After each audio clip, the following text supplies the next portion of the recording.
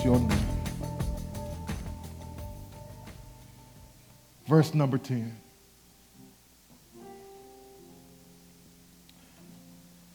Here's how it reads. I rejoiced in the Lord greatly. Now at length you have revived your concern for me. You were indeed concerned for me, but you had no opportunity. Not that I am speaking of being in need. For I have learned in whatever situation I am to be content. I know how to be brought low, and I know how to abound. In any and every circumstance, I have learned the secret of facing plenty and hunger, abundance and need. I can do all things through him who strengthens me. Yet it was kind of you to share my trouble. And you Philippians yourselves know that in the beginning of the gospel, when I left Macedonia, no church entered into partnership with me in giving and receiving except you only. Even in Thessalonica, you sent me help for my needs once and again. Not that I seek the gift, but I seek the fruit that increases to your credit. I have received full payment and more. I am well supplied, having received from Epaphroditus the gifts you sent, a fragrant offering, a sacrifice acceptable and pleasing to God. And my God will supply every need of yours according to his riches and glory in Christ Jesus.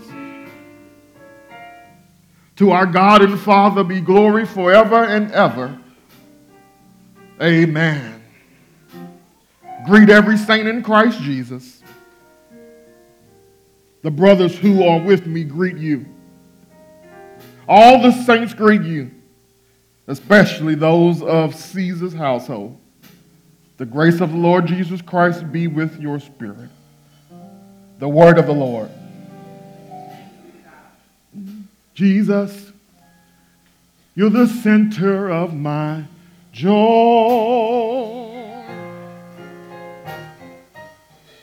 All that's good and perfect comes from you. You're the heart of my contentment, hope for all I do. Jesus, you're the center of my joy. I'm going to say that again. Oh, Jesus, you're the center of my joy.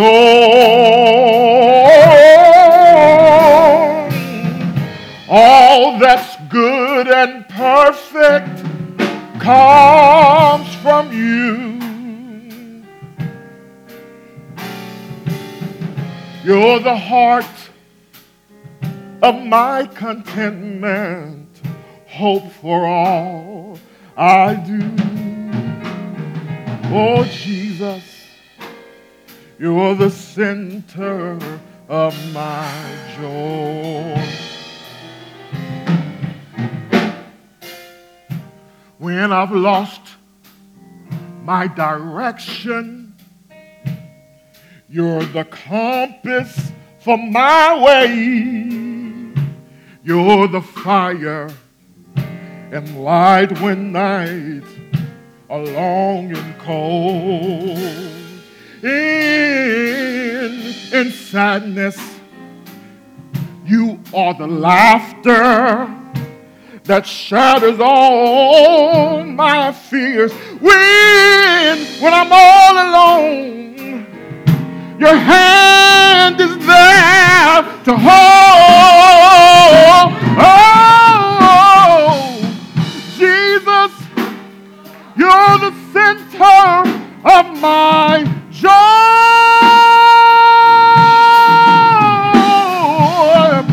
Oh, all that's good and and perfect comes from you. Yes, it does. Lord, Lord, Lord, you're the heart of my contentment.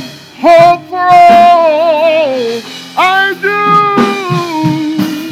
Jesus, you're the center of my joy.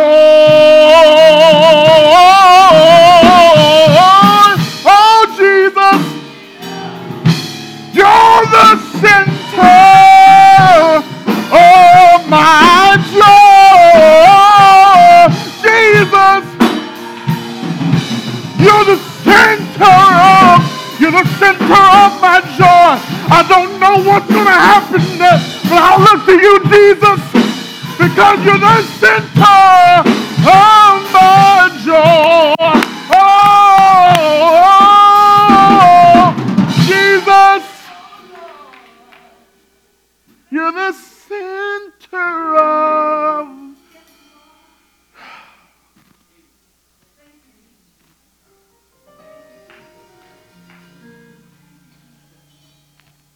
You are why I find pleasure in the simple things in life. You're the music in the meadows and the streams.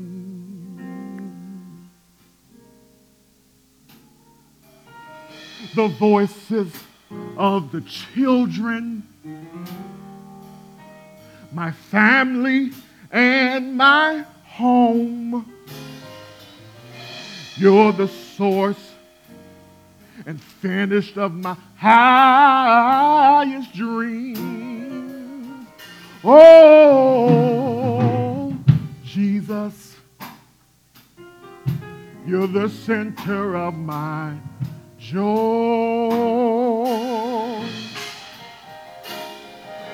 All that's good and perfect comes from you. You're the heart of my contentment, hope for all I do. Jesus, Jesus, you're the center of my joy. Oh, Jesus.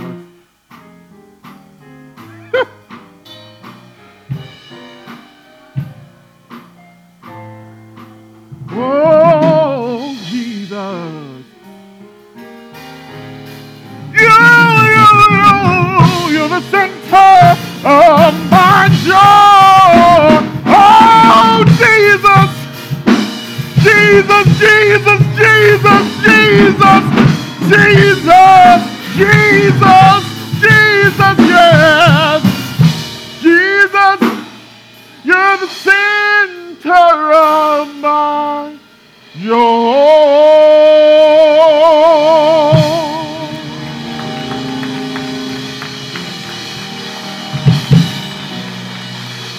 Hallelujah. Amen.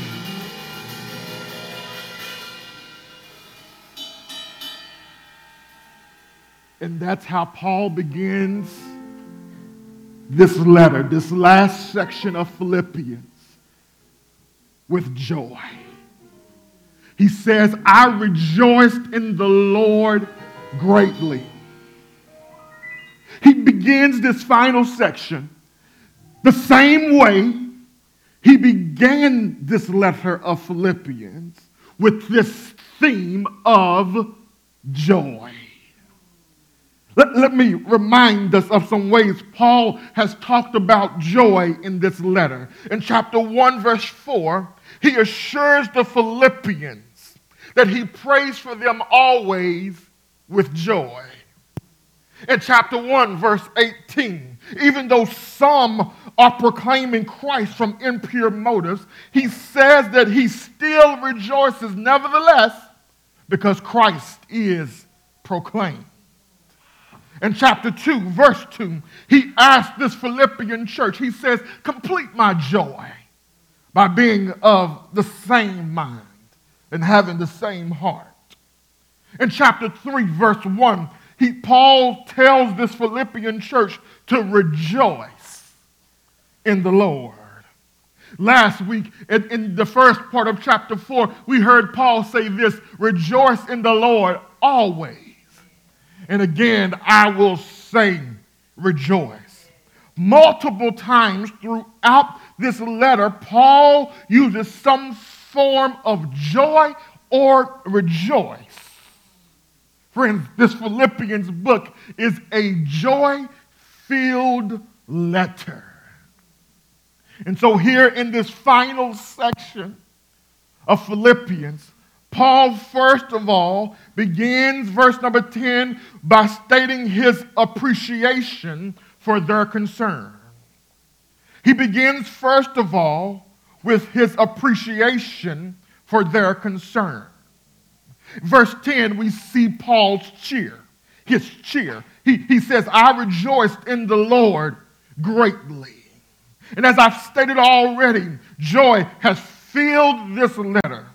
And I believe Paul is demonstrating to the church that no matter what your circumstance or situation in life may be, you have a reason to rejoice. Friends, I think that's not just a word for the church at Philippi, but I think that's a word for the Bridge Church on this Lord's Day. That no matter what may be going on in your life right now, you have a reason to rejoice. Oh, help me out, preacher, because you don't know what's been going on. You sure? I've got a reason to rejoice. Let me give you a few. He let you see another day that was not promised. He's blessed you with a reasonable portion of your health and strength. Yes, friends, you have a reason to rejoice. Eyes to see, ears to hear, a mouth to talk, hands to feel, legs to walk. You have a reason to rejoice. If that's not enough, Paul says, let me give you the primary reason that you can rejoice in the Lord. In any and every circumstance, you can rejoice. It's in the text. He says, I rejoiced in the Lord. I rejoiced, here it is, in the Lord. Friends, Paul is letting us know that no matter what is going on in your life, the source of your joy is Jesus. He's not only the source of your joy, but he's the sustainer of your joy. He gives us, when he shows up, he gives us joy upon joy upon joy. Friends, your money might be funny, but Jesus is still there. Family may be going crazy, but Jesus is still the source of your joy. Work may be causing you stress, may be causing you to pull your hair out. Mine causes me to pull mine out. He still says you can rejoice in the Lord. This past week, I was in Indianapolis at the Gospel Coalition Conference. Went there all by myself. I had the opportunity to go to this conference. I heard some great sermons. Y'all would have loved these sermons. They were all at least 1 hour long. I was in heaven. Pretty close to it. Then they had these breakout sessions, these workshops that you could go to, and they were enriching. But what was the most life-giving during this past week was I spent a lot of time in my hotel room alone. I had time to rest and reflect. And one of the takeaways for me from this past week, the Holy Spirit showed me that the reason that I oftentimes lack joy, or the times when I lack joy, it's because I don't treasure Christ. It's when I'm not treasuring the person of Christ that I lack joy.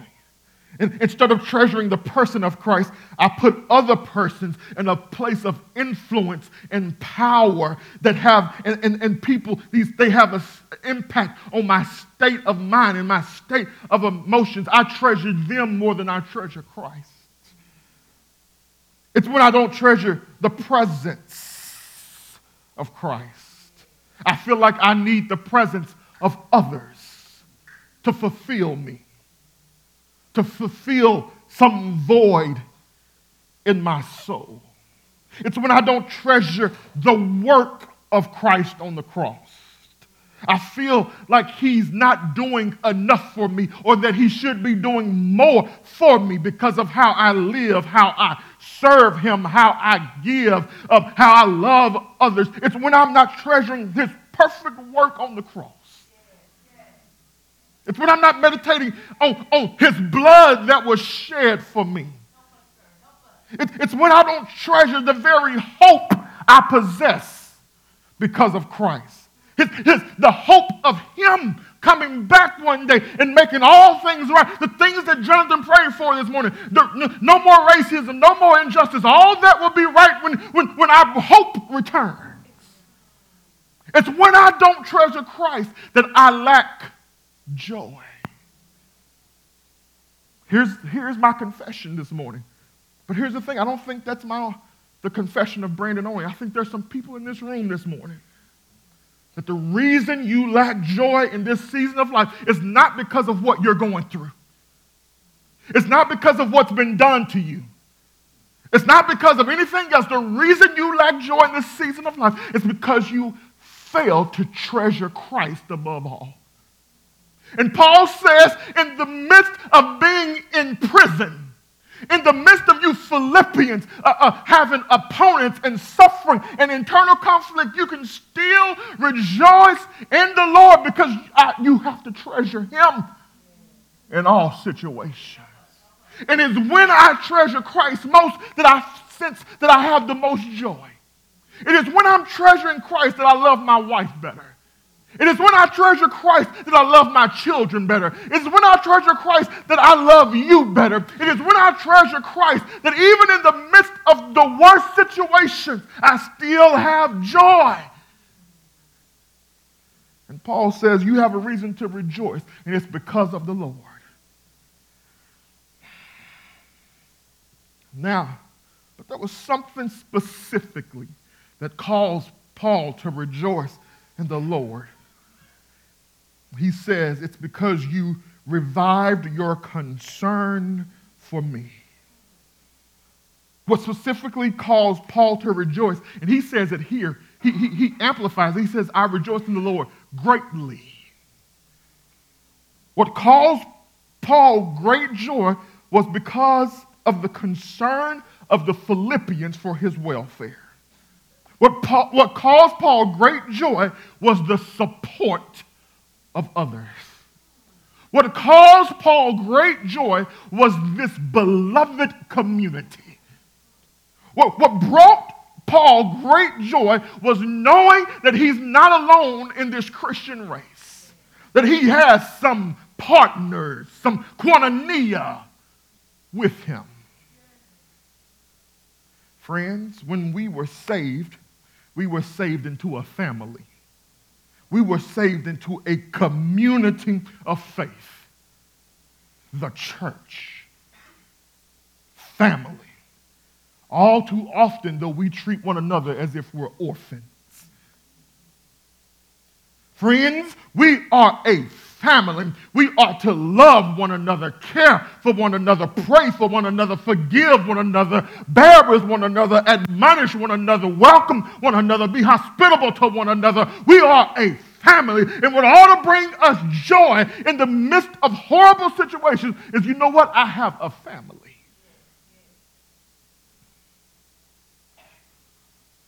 And I think it's about time that we all renew and revive our concern for one another. For some of us, renewing our concern simply means fulfilling our covenant obligations to one another as members of this church. For some of us, renewing and reviving our concern for others means that we need to find some tangible means by which we can express our love toward our brothers and sisters in Christ. When we love one another, when we are concerned for one another, it has a way of bringing great joy. So Paul says, let me share with you my cheer. But then in verse 11, he shares with us his contentment. His contentment. He says, not that I am speaking of being in need, for I have learned in whatsoever situation I am in to be content. Paul begins verse 11 with a qualification to what he just said in verse 10. When Paul brought up the concern of the Philippians could have understood it to mean that Paul was in need then, and he wanted them to be even more concerned about him now. And Paul is saying to them, that's not the case at all. Rather, I've learned to be content in whatever situation I'm in. Friends, what does it mean to be content? It means to be satisfied, sufficient, adequate. Contentment is the attitude of the fully satisfied person. To be content is to be ready to accept whatever God gives or whatever God takes. To be content is to be at peace with whatever one's situation in life may be. Paul teaches us something crucial about contentment. Notice he says, I've learned to be content. This was a part of his discipleship. What Paul teaches us here about contentment is that contentment is not natural to man. We have to learn it. We are by nature discontented people. We always want more. One time I was preaching this text, I think I may have preached it to you all. I said every fall and every summer, Apple comes out with some new software, some new hardware, some new phone. Within 30 minutes of their launch, they're talking about the next iPhone. I'm serious. Just go to macrumors.com. It's there. We're all discontent. We buy a new house, and within the first year, we're thinking about our next house. By nature, we are discontented. I struggle with this even as your pastor in this church. We cross one barrier. Experts say that there are certain attendance barriers that we have to cross. The first one is like 50, and then it's 75, then it's 125, and then it's 200. We cross one barrier, and before we have time to celebrate it, I'm thinking about what's the next barrier? What do we got to do to cross the next one? By nature, we are discontented people. And so we have to learn to be content. But how specifically are we to learn to be content? How do we learn to be content? Friends, Paul teaches us here that contentment is not learned through a textbook. You can't go to Barnes & Noble and get contentment. Oh, y'all don't go to Barnes & Nobles no more. You can't get on Amazon and get contentment. Paul teaches us that contentment is learned by experience. Paul teaches us the only way you can become a person that is content is you've got to go through some stuff. Look, it's right here in verse 12. He says, I know how to be brought low, and I know how to abound. In any and every circumstance, I have learned the secret of facing plenty and hunger, abundance and need. Paul had to live through each and every one of these circumstances in order to learn to be content. Friend, it may very well be that God is allowing your current circumstance so that you can learn contentment. I believe God is doing this because, especially in the church, too many of us are consistently dissatisfied with life.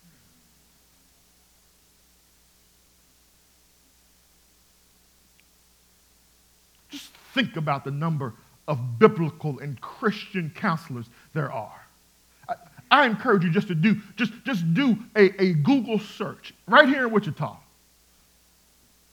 They probably could fill up this church, this building, this room. So I believe God sends certain circumstances our way in order to show us that satisfaction is found in Christ and Christ alone. See, you cannot put the source of joy into situations, because situations always change. If you want to be a person that's always full of joy, you have to put your hope in something or someone that is unchanging. And Christ, because he is God, he's immutable. But just big word that just simply means he's unchanging. He's the same yesterday, today, and forevermore. So I think we ought to be careful. I'm not saying don't ever pray about this, but I think we have to be careful about always praying and asking God to change our circumstances. Sometimes God refuses to change our circumstances because he's using our circumstances to change us. Woo, tweet that somebody. Let's move forward. Paul shares with us his cheer and his contentment in this appreciation for their concern. But then he shares, before he leaves this section, he says, let me give you my confidence. He shares with them his confidence. And not only does Paul show us how he learned to be content, but he also shows us the power that enabled him to be content in every circumstance. Verse number 13, I can do all things through him who strengthens me. Now, let me help us out here, because I want us to know our Bible. And too many times we as Christians are guilty of quoting scripture and using it out of context. Let me see if y'all remember. Whenever you take the text out of context, all you have left is a. So you've been conned into thinking that you can just quote this verse and you will win your track meet.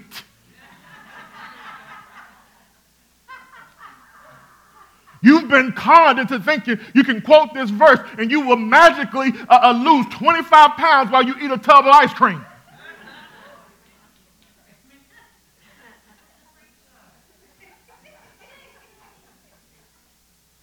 When Paul says, I can do all things, the all things that he's referring to is everything he just said in verse 12.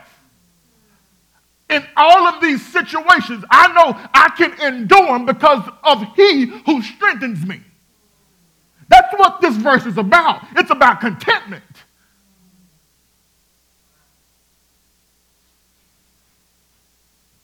Paul says, I can do all things. He's not referring to everything on the earth. If that were the case, he would be omnipotent, all-powerful. All things is limited to the context, what he just said. His ability to endure these various circumstances, these various situations, is not because of his own strength, but the strength of Christ. It is Christ who empowers him to be able to do all things so that he may find contentment. So I contend then that contentment is the fruit of living in the power of Christ. Contentment is the fruit of living in the power of Christ. Tweet that too.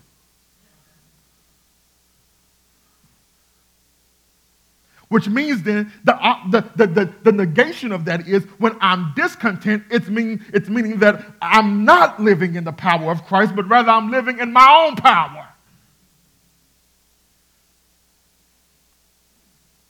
Secondly, after Paul's appreciation for their concern, he moves now, we see in the remaining verses, Paul's affirmation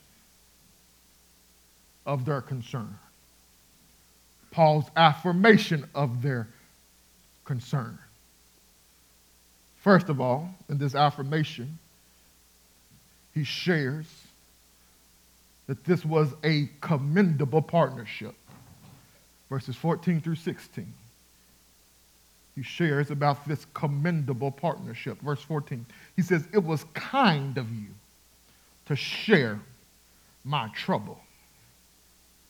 That word kind means good or well. It's almost as if he's congratulating them or patting them on the back. He's affirming that they did a good thing and partnering with him in his time of trouble and affliction.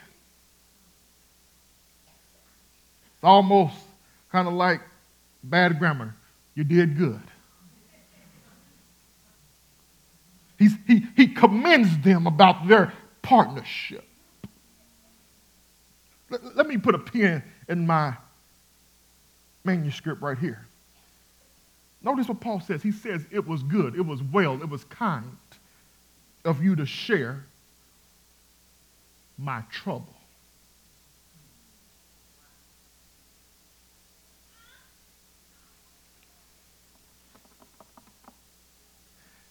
That's what we need in this beloved community. We need to be willing to partner, to share in one another's troubles, sufferings, afflictions.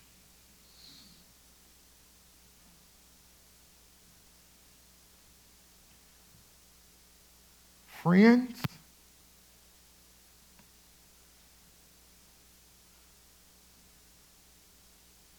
it's okay to suffer. And just because you're suffering doesn't necessarily mean you did something wrong.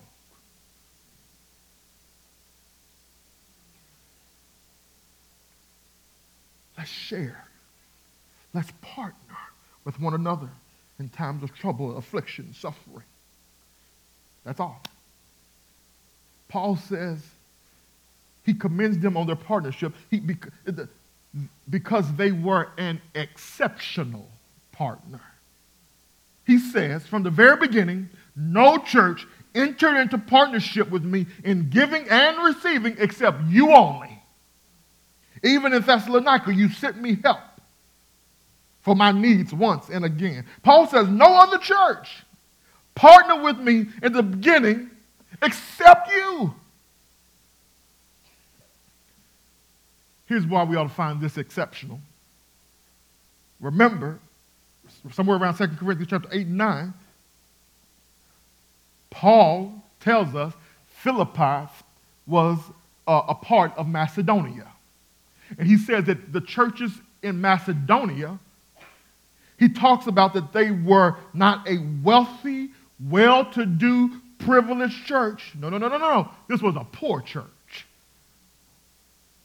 But yet, they still sent a financial gift to Paul so that they can see the gospel go far and wide. And Paul commends them. He talks about this commendable partnership, but then he gives a caring purpose in verse 17. A caring purpose for why he received their gift, why he took their gift, even though they were in a bad shape financially. Verse 17, not that I seek the gift, but I seek the fruit that increases to your credit.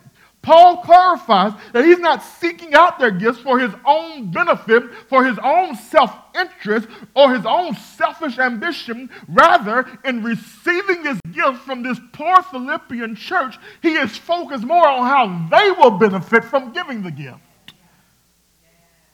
What Paul here is doing, by the way, remember at the beginning, we said this Philippians letter was a friendship letter.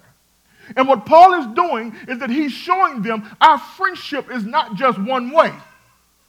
It's mutual. You give, I receive, but I receive for your sake. He says, I accepted this gift for your own profit or gain. That's what fruit means. Their gift was evidence of their relationship with Christ and their commitment to the mission of Christ. Their gift was evidence that God was working in them and through them. And for this reason, Paul accepts their gift. Friends, this is an important lesson. This is the part of the message that I did not want to preach because this is convictional for me. Oftentimes, I don't want to accept gifts from y'all.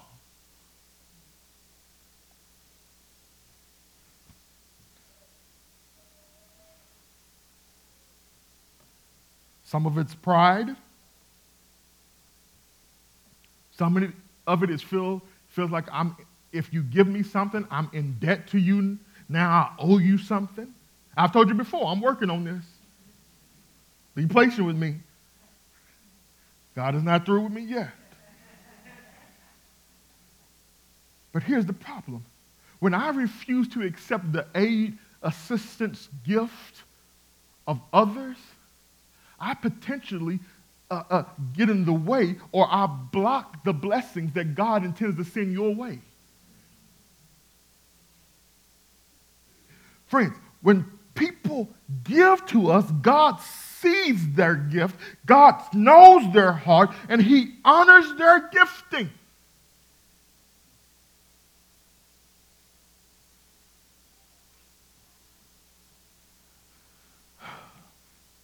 When a believer gives, God rewards them either here on earth.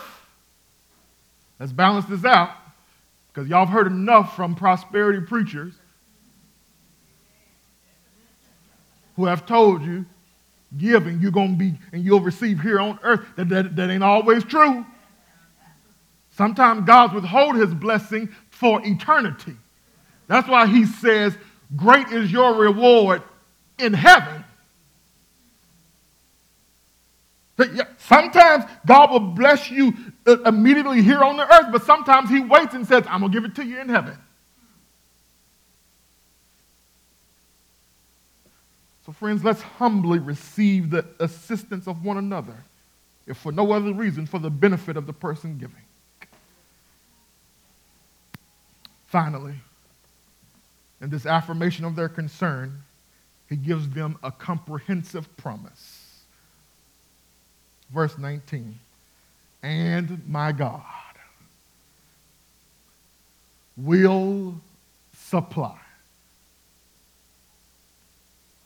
all of your needs according to His riches in glory in Christ Jesus. To our God and Father be glory forever and ever. Amen. Paul knows that this is a needy church. They're in poverty. But yet they did not use their financial situation as an excuse not to partner with Paul for the sake of the gospel. Their poverty was not an impediment to gospel generosity. So Paul assures this church at Philippi that his God, this God of all sufficiency, will supply every one of their needs. Friends, God takes care of His own. And Paul is certain of this. Friends, I could testify on and on and on about the faithfulness of God.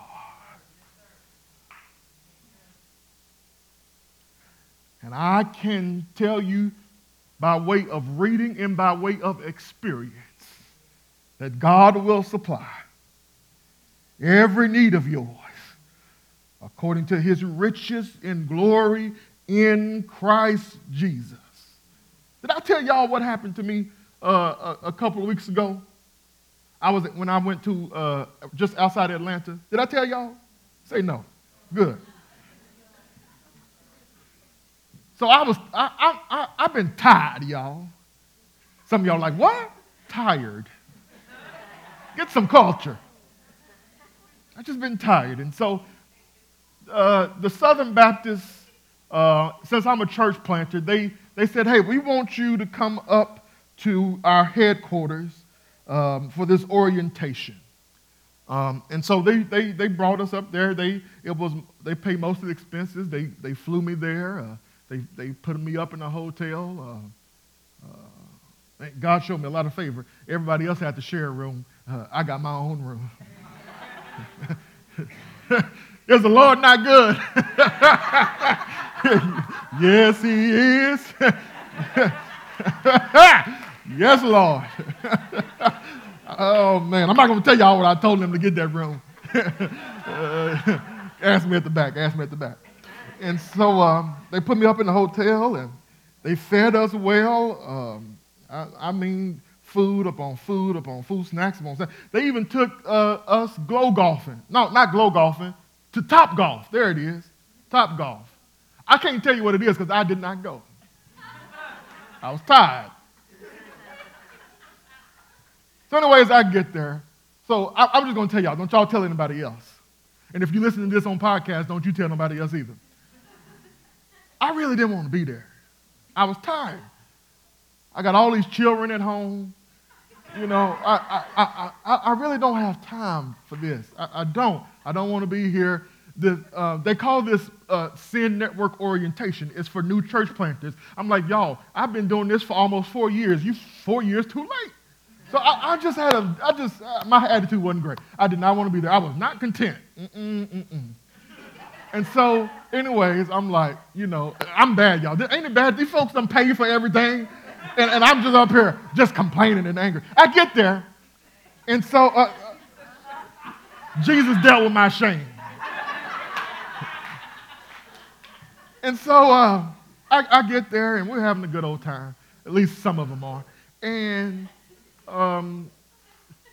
the president of what they call the North American Mission Board, Sin Network,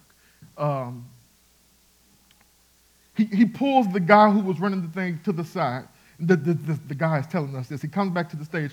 He says, Dr. Ezell just came to me. That's the president. And he says, you know what? I really would love to bless these church planters. They are just on the front lines of everything. And so I want to bless them. I'm like, oh, it's church people. How you going to bless me? Because normally it's some chicken, you know, or something like that. That's what church people do. When they say they want to bless the pastor, they give us some chicken. Hey, I'll take y'all's chicken, by the way. Lord have mercy, because it's hard out here for a preacher. So I will take your chicken, okay? So anyways, he says, I want to bless them. And so they go talk to the comptroller, the money man, and they say, we're going to bless every one of y'all with $500. Woo! I just got content in Jesus.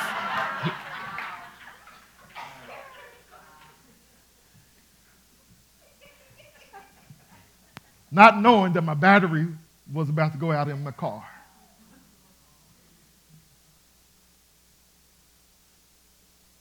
Not knowing that I was going to have all these unexpected expenses. I had this plan. Y'all know what preachers do when they get money? Buy books. We have so much fun. Don't you want to be a preacher? Here's all my point, though, y'all. I went there unexpected, and God, y'all remember what I told y'all? I say the same thing over and over. Y'all remember that wonderful promise God gave me on Oliver Street? You preach the gospel, I'll take care of the rest. And my God will supply every one of your needs. Okay, y'all still, I told y'all I could testify on and on. Y'all just added another 5 minutes to the sermon.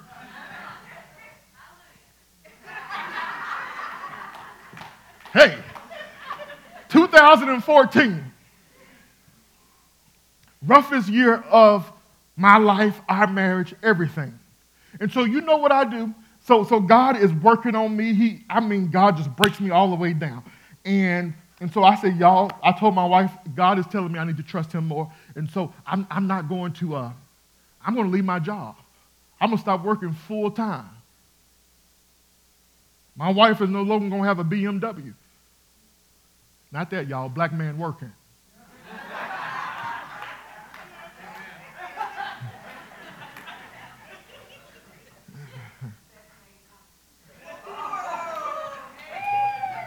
I got the mic. It's my turn. And so here's the thing, Bill still got to get paid though. All I know is I heard God's voice telling me, trust me. I still got a mortgage to pay, still got a light bill to pay, still got car notes to pay, still got gas that needs to be paid. I still got children that eat me out of house and home. I still got bills to be paid. And so, Lord, how am I going to do this? I cash out my 401k.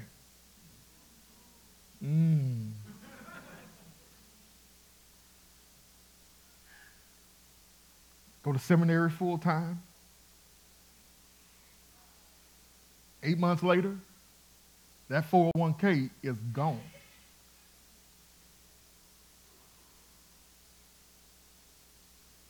During this time, I'm finishing up seminary, and I'm talking to this church in Wichita who's asking me to come plant a church. I'm broke. I'm in debt. Don't know anybody in Wichita. But God keeps opening these doors to come to Wichita. During this time, remember, I heard God's voice tell me, trust me. Here's what happens. My wife is over there. She will tell you this. She goes to the mailbox. A note from a former member of the church we went to. A check is there for $1,000. Here's the thing. That came right when I didn't know how our mortgage was going to get paid.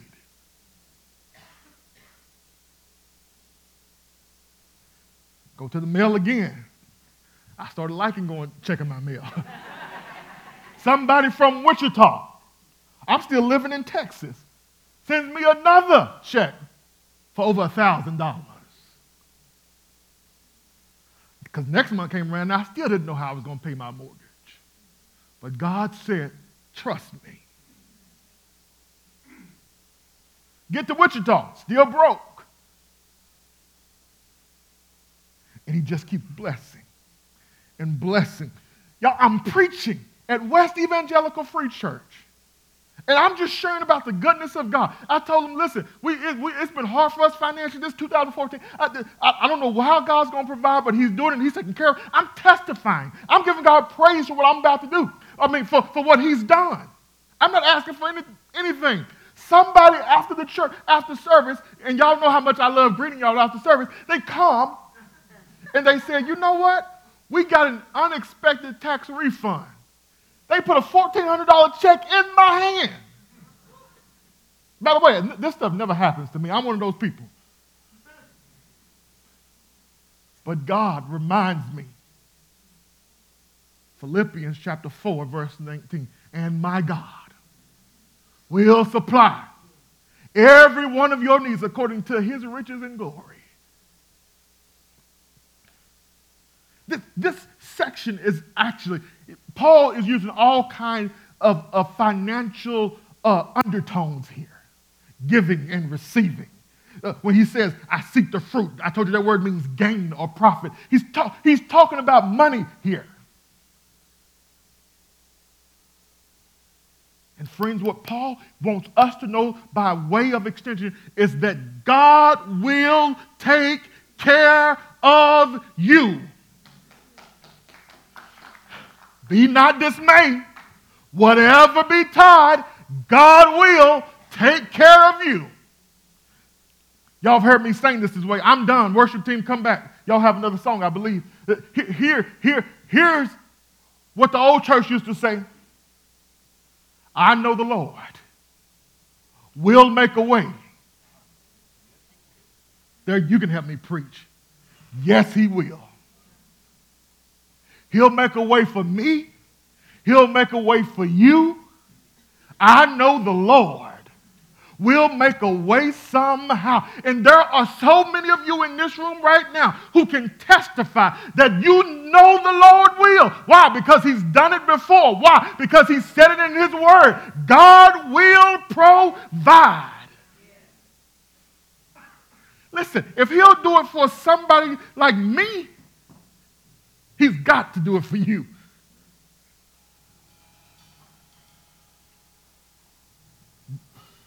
He says, God will supply all of your needs according to his riches and glory. Look, notice what Paul does. Paul knows that they are poor. And he reminds them that their God is rich. Here's the good news. Here's the shout, and then we're done. When Paul says, according to his riches and glory, here's the shout. Let me show you. If you come to me after service and tell me about a need you have, if I'm able, I can only supply your need according to the resources I have in Bank of America, which are very limited. If you go ask your mama, your daddy, your brother, your sister, your cousin, if you go ask one of your friends if they can help supply your need, meet some need, they can only do it according to the extent of their resources. It's limited.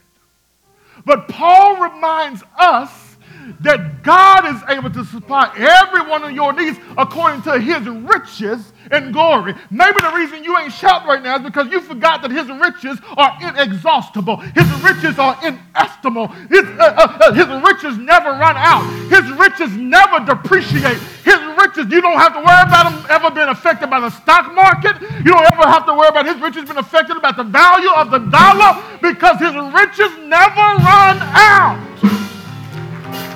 That's the God we can trust. Let's stand to our feet. Our hope, our contentment is in Christ alone. If you are here today, we want you to know this hope we have, this person of Jesus Christ. If you are here today and you have not yet trusted in Jesus Christ as Savior for forgiveness of sins, we urge you, we plead with you, don't wait, don't hesitate, don't delay. Trust in Jesus today. Put all your faith, your hope, your reliance, your confidence in Christ and Christ alone. No one else can make you right with God. No person, no amount of good works or good deeds. Only Christ alone is able to save you from the holy wrath of God. How do you do that? Trust in him. Believe that he was the Son of God, died your death, took your penalty on a hill called Calvary. He died on a cross, was buried, and rose on the third day. And the Bible says if you believe, you will have eternal life.